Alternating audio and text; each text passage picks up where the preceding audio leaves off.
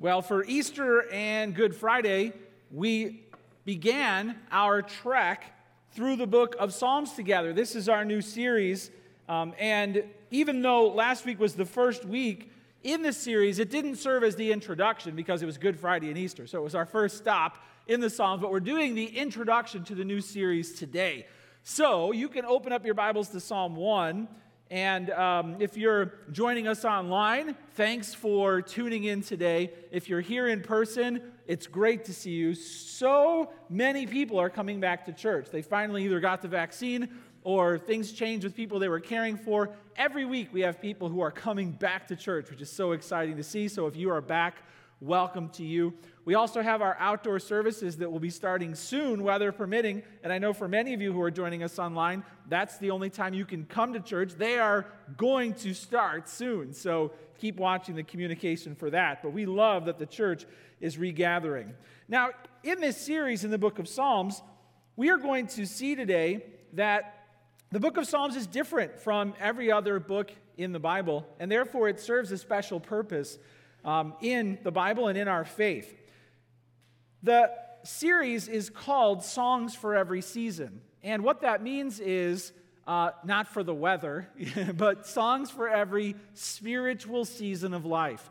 If you have walked with the Lord Jesus for any amount of time, you realize that there are many different seasons of faith, many different seasons of life. Often people are confused with what God expects of them during a different season than they're used to. So we all know in Chicago the different seasons, but here's a picture of what summer ideally feels like and looks like and smells like. And when it comes to summer, there is a summer, sun out, sun is shining, clouds are gone, season of faith, when all seems right in the world, and everything that's true about God, everything that's spoken of in the Bible just seems to be going the way it's supposed to be going. Here's the next picture, but then, of course, fall comes along, and things start falling. Things start to fall over, and slowly there's a deterioration, and the winds start to change. This is the beginning of a big changeover in life, and that represents a season of faith where things start to not go so well, and there's a disorientation in your life, and a relationship is suddenly out of whack, and what is going to happen next? Then comes winter, and winter is when all hope seems lost, right? It's cold, it's dark, things like walking get hard again. And there is a winter for the soul. There is a dark place of faith. And then comes spring. And there's a reemergence. There's hope. There's new life. There is up from the cold ground comes something new, something fresh. Now, the book of Psalms is full of songs. And so songs for every season means whatever season of faith you're in, there is a song in the book of Psalms for you. And the four major types of psalms would be orientation. It talks about when life is great. And by the way, when life is great and everything seems to be going well and you have everything you need, beware. Because Satan has very special summer temptations for you. And then there's disorientation, when trouble is near or it's approaching, but it's not quite consuming yet. And then there are psalms of despair, when life seems to be over. And then there are psalms of reemergence. The worst happened, now what? I think that so why are we going into this series? Why Psalms? Why now? Well, the Psalms spill out of the heart of man. People wrote down all of their emotions, all of their frustrations, all of their feelings.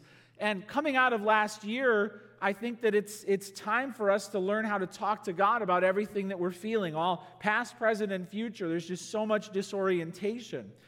And we have to recognize that these psalms are written spilling out of the heart of man, but the whole counsel of God, the Word of God, is actually inspired by the Holy Spirit.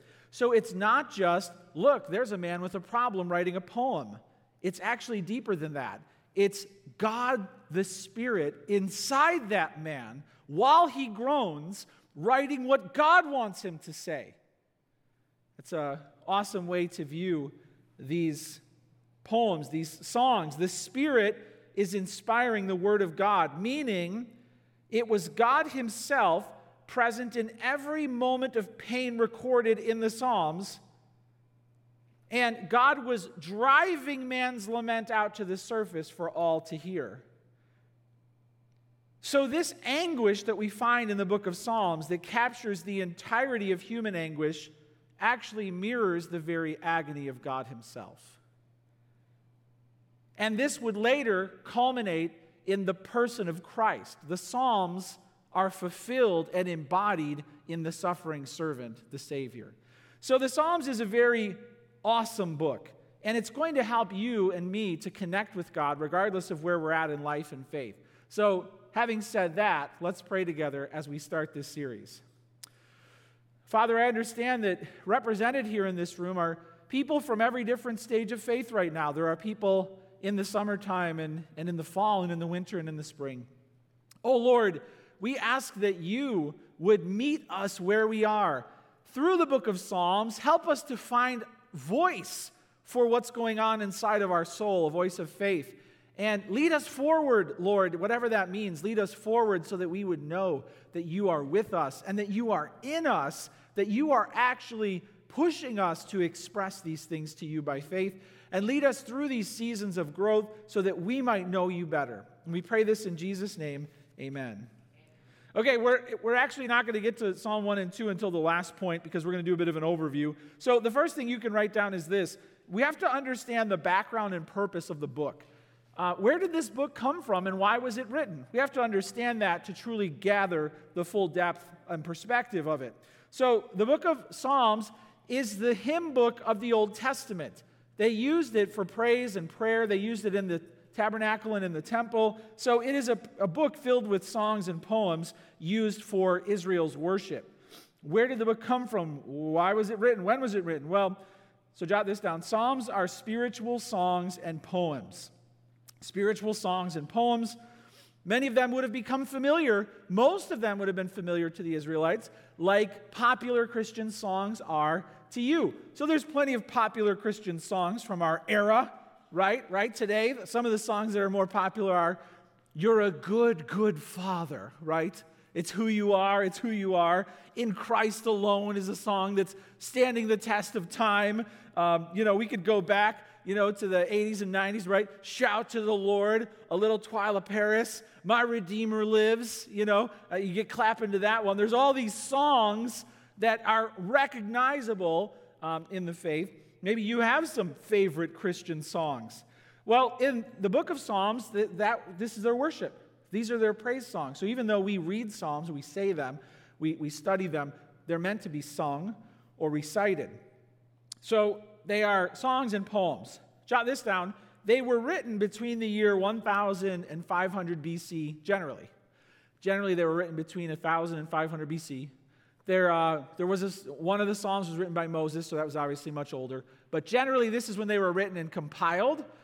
So it was the age of kings, King David in particular, through the exile, the period of exile, and even when they were coming back under Ezra, a lot of these were compiled and some new Psalms were written. So they spanned, a very large portion of time, and we're studying 3,000-year-old songs, which is kind of cool. I had an epiphany when I was at the gym this week. I was thinking to myself, I'm old, or at least I'm getting there. I was born in 1977, and we've got a lot of younger people around us now. Our kids are obviously, Ellie's in college and everything, so I'm like, all right. So I was born in 77, so when I was growing up, music from the 70s was like, classic, and 60s was like a little old, right? And 50s was oldies, and 40s was like really old. I know I'm stepping on some toes here, but for me, that was growing up. So then I was like, okay, so somebody who's 21 today, music from the 2000s is like my 1970s, and so that's, kind of classic to them. And then the 90s to them are like the 60s to me, they're old. And the 80s to them are like the 50s to me, the oldies. And the 70s, and I'm just like, wow, I'm getting up there. And but listen, we're going to look at songs that are 3,000 years old together. And guess what? when you read the lyrics, still you read them and you're like, wow, this is like my heart right now. So they've stood the test of time. What song is going to be looked at? You think they're going to be looking at Freebird 3,000 years from now? Be like, yeah, this guy gets it, right? It's amazing that these songs are still relevant. All right, jot this down. Authors include David. He wrote 75 of them. The sons of Korah, they wrote 11. Asaph wrote 12. Solomon wrote 2. We think 2. Moses wrote 1. So that's quite a lineup. You got a giant killer. You got the wisest, richest man in the Bible. You got Moses, the Red Sea. I mean, like, wow. These people have walked with God, right? And when they start writing some stuff down, it's worth singing about.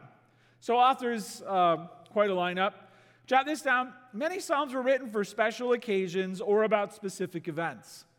So in other words, there were 14 psalms tied directly to events in David's life. So it'll say David wrote this when he was hiding in a cave because he was afraid for his life. So something was going on, and that psalm was written about that experience.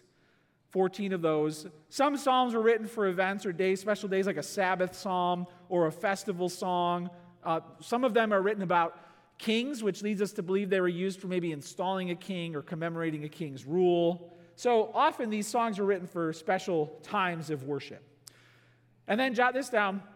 The Psalms call us to sing in every season of faith, meaning they're not just for that era. Within the lyrics is a call to response. Within the lyrics is, you say it now. Everyone with me. And there are some psalms where it calls all of creation to start singing to the Lord. So it's an invitation for you to join in these songs.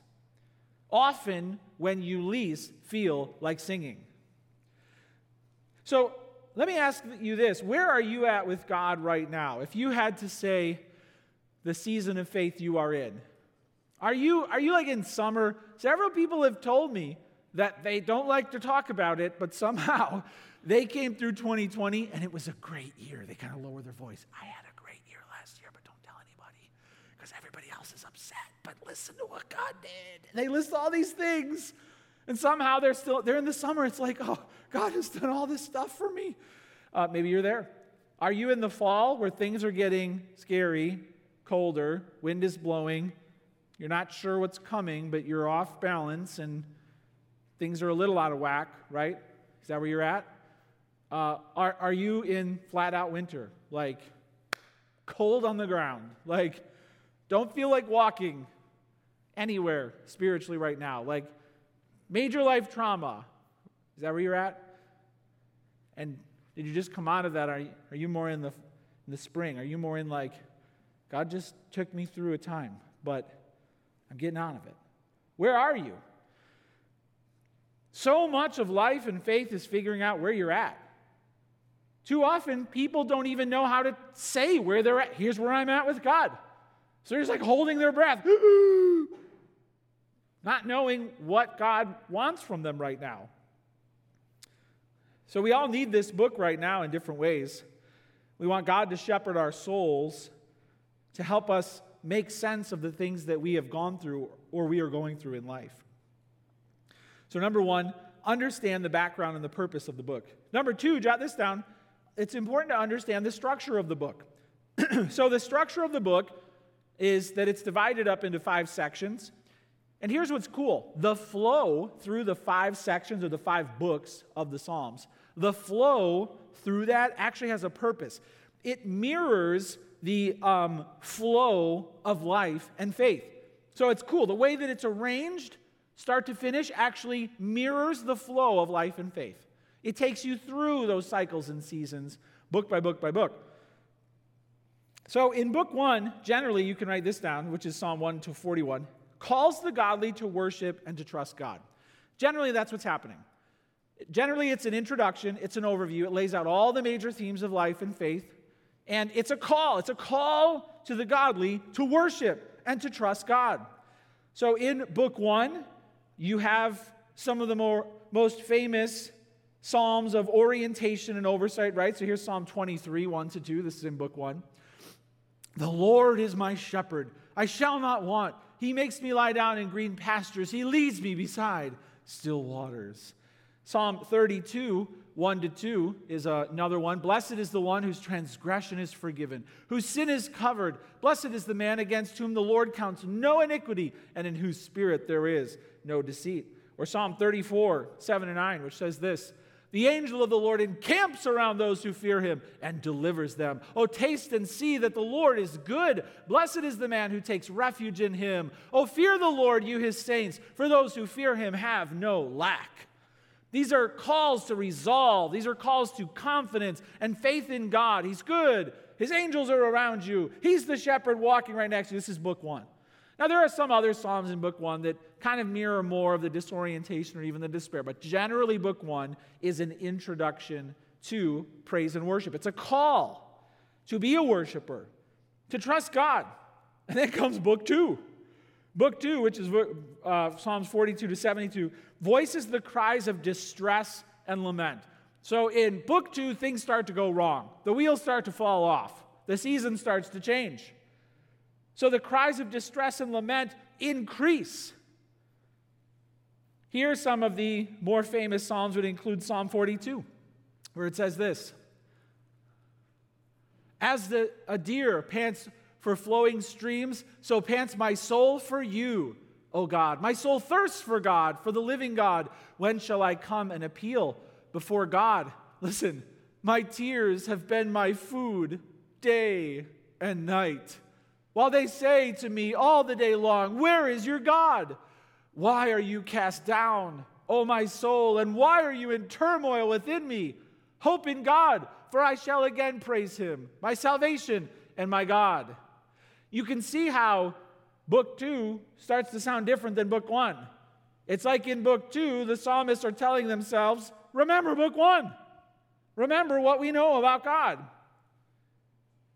Thankfully, book 2 ends on a high note as one of the songs of Solomon closes out book 2. And we find Solomon himself praying for the king, the Messiah, to come confidently, who's going to set the world straight. So in Psalm 2, the floor doesn't quite fall out yet, or in book 2. But in book 3, everything goes dark. Book 3, Psalm 73-89, is the darkest book and ends in flat-out despair. So in book 3, you find the psalmist questioning the justice of God. And you find the darkness getting darker. You find questions about why God hasn't done what he said. So Psalm 77, 8-9 says this, has his steadfast love forever ceased? Can you imagine being in small group? Does anybody like to share anything? Yeah, I would. Okay. I'm just wondering if God's love has stopped forever. Is anyone else wondering that? Can you imagine? Are his promises at an end for all time? Has God forgotten to be gracious? Has he, in anger, shut up his compassion? Book 3 is the darkest book. And then it ends in despair. Psalm 88 and 89. Psalm 88 ends with the psalmist saying, darkness has become my only friend. And Psalm 88 is written in a tomb. I am in the depths of the earth. Written from a grave with darkness as the only person around. And then Psalm 89 closes it out, and it's basically a cross-examination of God.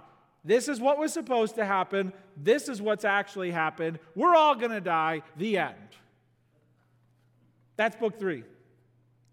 And then I love how book 4, you could just hear David and all these, they're writing all this stuff, and it culminates in book 3 with, we're all going to die. Things are so dark. And then book 4 starts with the only psalm of Moses, and I kind of imagine as Moses finally getting up. Like he gets up, and he takes his voice, and he just, all you all sit down and shut up, all right? And he's going to start setting things straight. So book 4 challenges the despair of book 3 with the timeless praise of God. And so we find in Psalm 90, verse 2, the Psalm of Moses, for example, where he writes this, He says, before the mountains were brought forth, or ever you had formed the earth and the world, from everlasting to everlasting, you are God. And you can just picture everyone being like, Moses is right. Throughout book 4, the recurring phrase is, the Lord reigns. The Lord reigns. The Lord reigns. The Lord reigns. Again and again and again. Book 4 challenges the despair of book 3. And then finally, book 5 celebrates God's faithfulness once and for all. It ends in a place of resolve again. Declares that God is answering prayer. And book 5 finishes with 5 hallelujah psalms. And also included in book 5 is Psalm 119, which is the longest psalm in the Bible, right? And you know what that psalm is about, right? Psalm 119 is all about God's word. And it's like, we got to book 5. Yeah, we've been on quite an emotional journey. Let's get back to the word of God. Everyone sit down. We're going to be here a while. It's a long psalm. And it just goes about God's word and how amazing it is, how amazing it is, how amazing it is, how amazing it is. It's awesome. It's awesome. Trust it, trust it, trust it. Get the point? And then the very last verse of the Psalms, put that up here, says this. It says, let everything that has breath praise the Lord, praise the Lord. After all has been done, after everything you've gone through, whatever your questions and doubts were, where does it end? Everything that can is praising the Lord. Still singing, still singing. You can see how the structure of the book helps us to understand its purpose and the journey that it takes us on. So number 1, understand the background and purpose of the book. Number 2, understand the structure of the book. Now we're going to get to the Psalms. So number 3, jot this down. Psalms 1 and 2 serve as our guide to the book. Our guide to the book. So they're kind of the doorway through which we enter the Psalms. They're also, I took a class on the book of Psalms when I went to Moody Bible Institute for my master's degree. And the professor had a really good illustration. He said, these 2 Psalms, 1 and 2, are like the sheepdogs keeping all the other Psalms in line. Meaning you enter through these Psalms, and then once you're done with Psalm 1 and Psalm 2, everything that comes after that challenges and questions Psalm 1 and Psalm 2. So it's like there's this teetering ship. Can God be trusted? Is he? And then Psalm 1 and 2 come along, and they're like, stay on the path, stay on the path. So that's the way it works, right? So Psalm 1 says this, the way of the righteous and the wicked. Blessed is the man who walks not in the counsel of the wicked, nor stands in the way of sinners, nor sits in the seat of scoffers. Do you notice what it says there? There's a walking, then there's a standing, then there's a sitting. This is the progression of how you get roped in to the worldly way of life. You're walking the wrong way, then you're standing where you shouldn't be, then you're sitting down with the people who are leading you astray.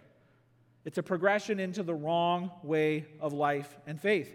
So jot this down. Don't walk, stand, or sit with scoffers. A scoffer is one who cackles and laughs and howls at the thought of honoring God. Christian! That's a scoffer. And you're around those people, and they're determining what your life is about. Faith is a joke to them, and they're the ones you're going to follow. Blessed is the man who walks not in the counsel of the wicked, their advice, nor stands in the way of sinners, their path, nor sits in the seat of scoffers. I'm laughing too. My faith is a joke. No, but his delight is in the law of the Lord. Delight in the law. And on his law he meditates day and night. He is like a tree planted by streams of water that yields its fruit in season, and its leaf does not wither. In all that he does, he prospers. Jot this down. Delight in the Lord, and you'll flourish like a tree. Delight in the Lord, and you'll flourish like a tree. This is what God wants for you and for me. He wants you to flourish in life. He wants you to find joy in life. He wants you to have peace. Check it out. Here's a tree that's flourishing, a tree that goes up to the very skies, and he wants you to be this. He wants your children to be this. He wants there to be growth and life and fruit and strength in the storm.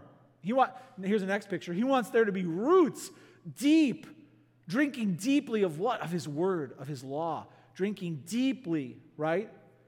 And here's the next picture. He wants it to be clear that He's built something in your life that will stand forever. You won't be uprooted. How does this happen?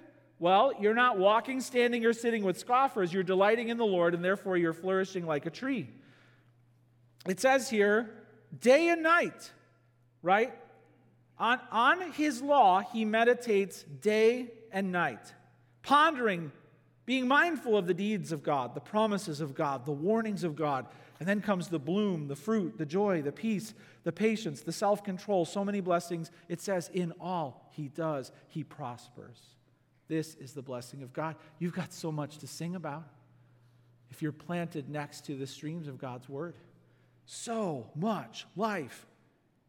So hey, is this where you're at?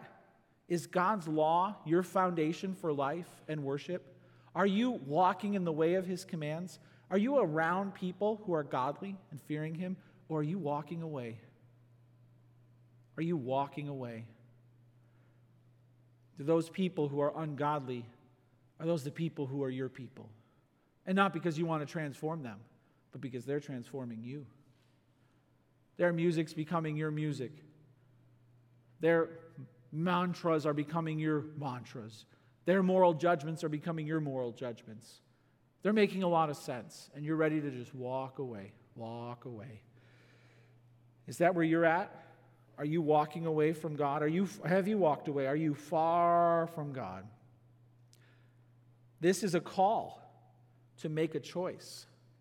You're in or you're out. Psalm 1.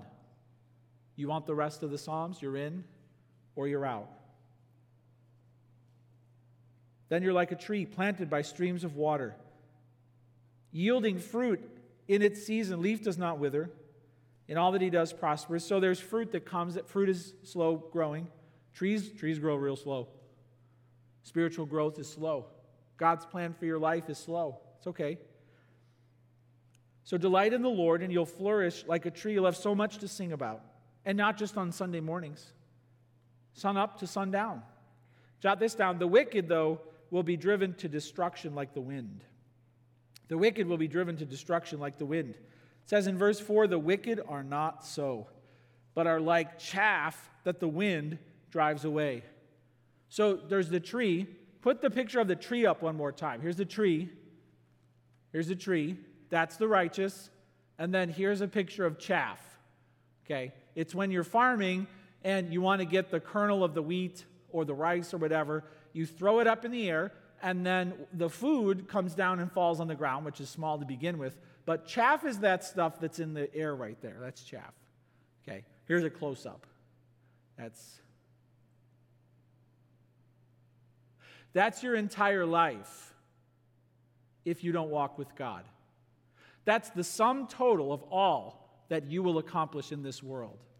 That's the end of your every ambition. All the jobs you've had, all the letters after your name, all the degrees, everything you've put into your family, that's it if you're the wicked.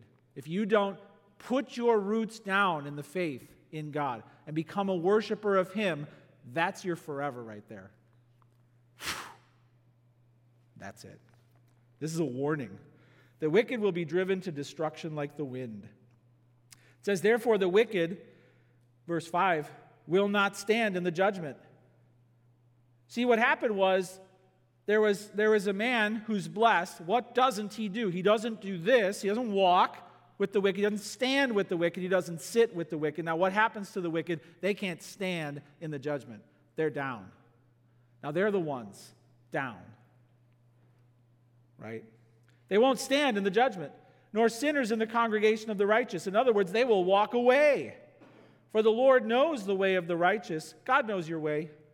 He's watching over it. But the way, the entirety of life, the way of the wicked will perish. This is emphatic. Psalm 1 lays down the gauntlet. Hey, stay with God, Follow him through anything. Don't walk away with the wicked, because you are on the path God will bless. And the rest of the Psalms are like, it doesn't feel like he's blessing me or he's with you. You can see how this psalm keeps us on path. It's a warning. The way of the wicked will perish. Don't look at them. Don't look at them. Don't look at them. They're dust in the wind. So that's Psalm 1. Psalm 2, that's on earth. That's what people are doing. Psalm 2 is in heaven. So Psalm 2 says this: why do the nations rage and the peoples plot in vain? The kings of the earth set themselves, and the rulers take counsel together against the Lord and against his anointed, saying, let us burst their bonds apart and cast away their cords from us. He who sits in the heavens laughs. The Lord holds them in derision. Then he will speak to them in his wrath and terrify them in his fury, saying, as for me, I have set my king on Zion, my holy hill. I will tell of the decree. The Lord said to me, you are my son. Today I have begotten you. Ask of me, and I will make the nations your heritage and the ends of the earth your possession. You shall break them with a rod of iron and dash them in pieces like a potter's vessel. Now therefore, O kings, be wise. Be warned, O rulers of the earth. Serve the Lord with fear and rejoice with trembling. Kiss the Son, lest he be angry and you perish in the way, for his wrath is quickly kindled. Blessed are all who take refuge in him. Now again, this is just an introduction, so we're not going to stay in this psalm and give it the full due that it deserves. But as an introductory psalm, write this down: the world rages against God and his plan. Psalm 1 says, you're going to be like a tree with deep roots. And then Psalm 2 is like, and everyone's going to try and chop you down. Welcome to earth. Don't be surprised. The world rages, right? Why do the nations rage and the peoples plot in vain? The kings of the earth set themselves. The rulers take counsel together. Godless, godless, godless. And we'll see that all the pain and wickedness and all the wicked people are in the Psalms. They're all in there. The Psalms is not this like pie in the sky, oh, you'll never have any problems and everyone's going to be nice to you. Be a Christian. It's not what the Psalms is like. It's full of a world that's opposed to God. Not just God, but the truths about God and his law, his moral code. They're all opposed in the Psalms. Jot this down: but God's throne is secure over all the chaos. God's throne is secure. It says in verse 4, he who sits in the heavens laughs. So in Psalm 1, the wicked are scoffing, laughing at God. In Psalm 2, God is looking down, and he's just like, and I mean, he looks at all of it. We're talking about the comprehensive record of all the most powerful people in the world trying to build a godless empire, right? And God's response is, that was a good one. Oh, that was a good one. But now let's get on with eternity. In other words, it's a joke. It's a joke to him. It's a joke. The world rages against God and his plan. God's throne is secure over all the chaos. It says in verse 6, I have set my king on Zion, my holy hill. I will tell of the decree. So in other words, there's a promise that God made to David that one of his descendants would rule forever. This is the Davidic covenant, the Messianic king. This is Jesus who would come. David and Solomon both write about this king because they know they ain't him. Their kingdom ends. Their bodies fail. So they knew there was a king coming. And this king speaks. The Lord said to me, you are my son. Today I have begotten you. Ask of me, and I will make the nations your heritage, the ends of the earth your possession. So this is a dialogue between God and the Messiah. You shall break them with a rod of iron and dash them in pieces like a potter's vessel. In other words, earth will fail, heaven will prevail. Result, verse 10. Now therefore, O kings, be wise, be warned, O rulers of the earth. Serve the Lord with fear and rejoice with trembling. In other words, go through the book of Psalms and sing them all. Now, while you still have a chance, become a worshiper who praises according to this book. Turn into the Psalms. Become a worshiper because Christ, the anointed king, will rule forever. Wow. So jot this down. Worship and serve Christ and take refuge in his presence. It says, kiss the Son, lest he be angry and you perish in the way, for his wrath is quickly kindled. Blessed are all who take refuge in him. So worship and serve Christ and take refuge in his presence. This is how we enter the book of Psalms. A warning about how we're living, an invitation to be righteous. It will be worth it in the end. That's on earth. And then in heaven, God's got the whole thing under control. He's got it all under control. Worship the promised anointed Messiah. The King is on the throne. Those who oppose him are a joke. Stay the path. This is our entrance into the book of Psalms. Be wise, be warned, sing to Christ, the King of all kings, trust him and take refuge in him when the world goes crazy. Now we have our bearings. Now we are prepared to set sail through the Psalms together. And I'd like to invite you, based on what you heard today, to evaluate your own heart. The Bible says, examine your own heart. Are you in the faith? Test and see if you are in the faith. So are you truly a worshiper of Christ the King? Are you described here as the one who is not walking in the counsel of the wicked and standing in the way of the sinners or sitting in the way of scoffers? Is that not you? Have you become someone who actually worships God because of his law, follows his precepts, and you know how this story is going to end? He's going to take you to a place where you will be with him in glory forever. Are you a worshiper of Christ? This is an invitation not just to believe it, to be like, yeah, but to actually sing with all of your heart as someone who worships Christ, the King, the Son of the Father. So I want to invite you to become a worshiper, someone who praises God and loves his law today. Let's close in response to all that we've heard by praying right now. Let's pray. Father, what a book. I'm so grateful that you put a song book for the saints in the Old Testament. Thank you that within this book we will find captured every emotion we will ever encounter, every question we will ever have, every doubt we will ever wrestle with. It's all in there. And I believe that your Spirit drove these very feelings and questions straight through the human soul onto the pages of this book.